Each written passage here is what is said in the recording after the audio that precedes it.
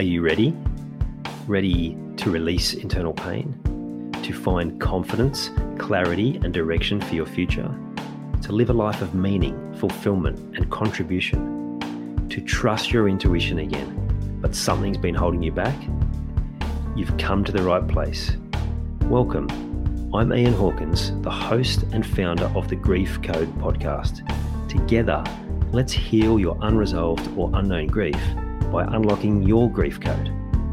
As you tune in to each episode, you will receive insight into your own grief, how to eliminate it, and what to do next. Before we start, I have one request. If any new insights or awareness land with you during this episode, please send me an email at info@ianhawkinscoaching.com and let me know what you found. I know the power of this work and I love to hear the impact these conversations have. Okay, let's get into it. Back when I was still at Fox Sports, it's interesting what shows up when you're on your own healing journey. So suddenly the business decided it was going to have more opportunities to do health, like opportunities for more health practitioners to come in. And so I, at that point, was pretty keen to continue to feel better. And one of the particular health practitioners that came in was an iridologist. Now, I'd never heard of an iridologist or iridology, but was willing to give anything a try at that point. And what iridology is, it's using the eyes to show what within the body needs attention. Now, again, I've mentioned before, I was the curious skeptic. So I was a bit like, what's all this about? But I was just really fascinated with anything of the unknown. And so I have my session, and this iridologist says to me, okay, I'm just going to look at your eyes, and the different parts of your eyes are going to show up different things within your body. And so she says, all right, okay, I'm getting here that you probably suffer from reflux, so acid reflux, so like it almost feels like a heartburn sort of feeling, right? And I'm like, well, that's pretty good, you've nailed that straight on. But I'm also like, yeah, well, they could have been a lucky guess too, right? I didn't say that out loud, but that's what I was thinking. And so I just let her keep going, and she just said, what's going on, like, with your diet, what do you eat?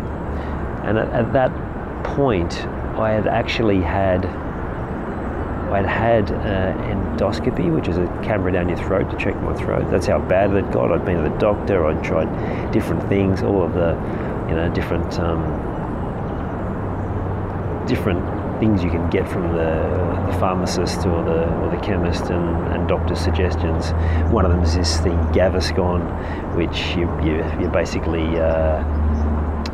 you take, and it sits on the top of your after you've eaten to stop the acid coming up.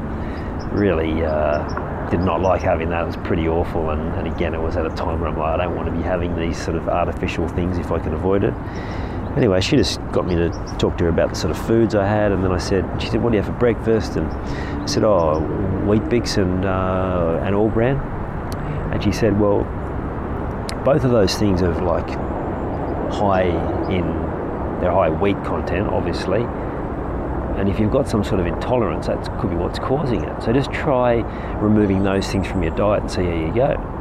Now then, if that doesn't work, then maybe try a few other different things and just explore different ideas. Now, at this point, I had also been given some medication for this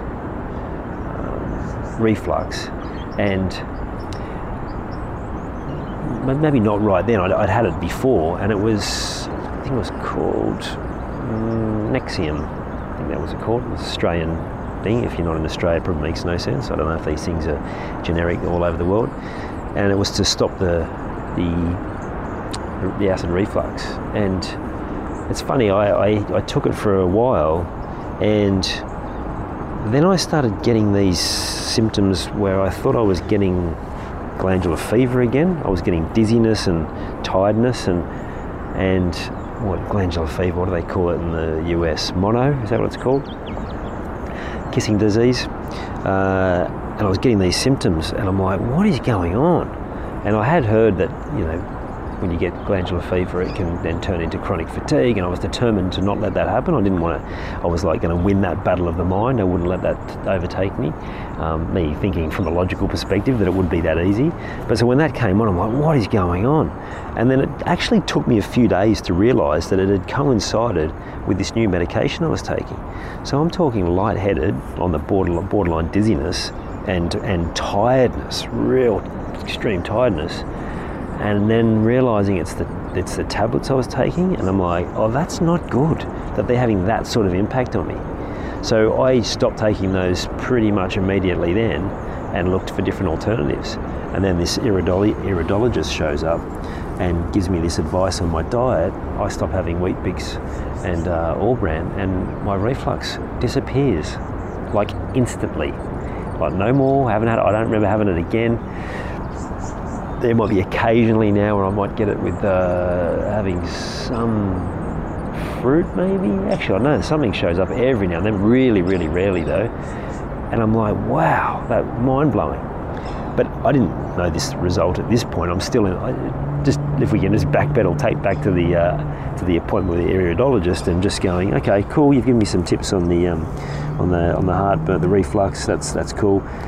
And so I'm still a bit of a skeptic at this point. But then she says something that still blows me away. She says, oh, you've had some back problems, haven't you? I'm like, yeah. And at that point, I'd had the moment with my back just completely going from, lifting my children in and out of car seats and just carrying them in general when they were young.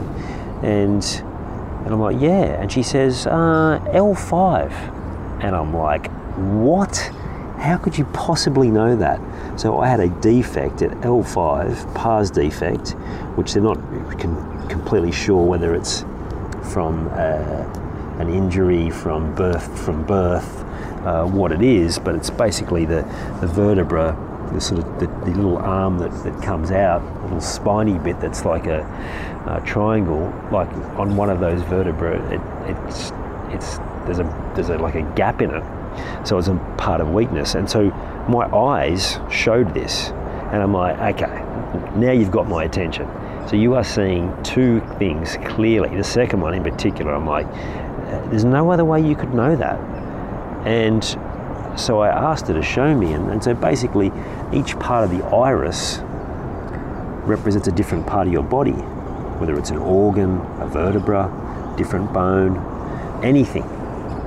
And when you look around the eye and look close up through a magnified, and sometimes you don't even need to look at it magnified. I know my wife has since done a program with Tyler Tolman, some of you may be familiar with. He does Heal Thyself, or he used to anyway, I'm not sure what his program's called now, where he actually taught how to do that, to look through eyes and see what's going on with your body. And so her being able to see that there was a problem with my back, but specifically L5, like all this is in the iris of your eyes. Mind-blowing, right? And so this is at a time where I'm suddenly getting so much more natural alternative medicine options. I'd already had that bad experience with the Nexium, the pharmaceutical drug that not only didn't seem to work, but made me feel these other horrible side effects. And I've already had that experience with my leg, where my foot, where I couldn't get any relief, but acupuncture had fixed it in 4 sessions. So I am just eyes wide open. Give me more of this. Give me more. And the iridologist shows up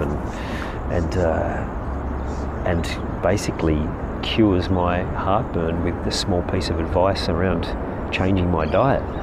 So since that time, I've continued to look to ways to change my diet. I've looked for ways that, okay, well now I'm getting this showing up, what can I change? So I'd stop the wheat bix. I'm going to have to wrap this up now. My son's just finished football. stop the Weet-Bix and I'm like, what else can I change? And so after you get the afternoonies, just after lunch you get tired. I'm like, well, I do eat like 4 bits of bread there often. It's probably what it is. So I removed bread from my life and started to get more energy, and then I removed other things like bread, pasta, and all sorts of different things. And I've gone on that journey to continue to peel back different layers of my different physical problems that I've had, and I'll talk more about the diet side of things and changing my diet in another episode. But yeah, I wanted to talk to you about iridology today and share the magic of that and the magic of the eyes, and we'll come back for some more natural health remedies in the next episode, or 1 or 2 down the track. See you then. I hope you enjoyed this episode of the Grief Code podcast. Thank you so much for listening. Please share it with a friend or family member that you know would benefit from hearing it too. If you are truly ready to heal your unresolved or unknown grief, let's chat. Email me at info@ianhawkinscoaching.com. You can also stay connected with me by joining the Grief Code community at ianhawkinscoaching.com/the Grief Code. And remember, so that I can help even more people to heal, please subscribe and leave a review on your favorite podcast platform.